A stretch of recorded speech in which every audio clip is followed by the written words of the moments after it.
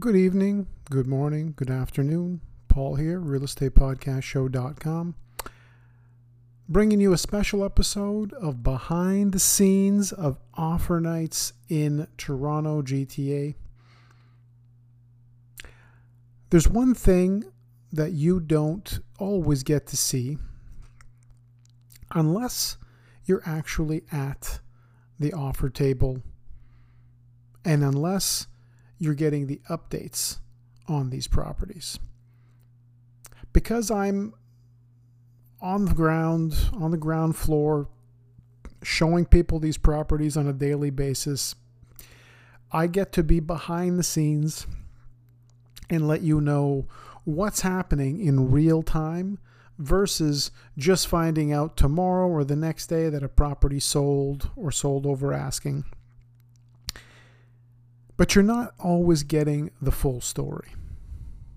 For example, the property that I'm involved with bidding on tonight is already at the 20 plus offer stage. This property is located in the York region area of the city. The one thing that I can tell you that would be a benefit to those of you with properties in this area is to understand the importance of really breaking down what the demographics are right now. So although the idea of setting a low bidding price might sound like a great idea, you might actually be leaving a lot more on the table than someone else with a more realistic price that allows offers anytime.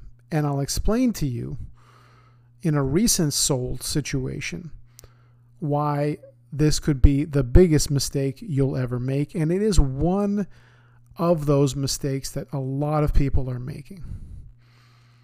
So in one recent case where there was two properties for sale in the east end of Toronto, both detached homes, both 3 bedrooms. One of them decided to do the offer date thing and go out and list at 900 and ended up selling at 1.2.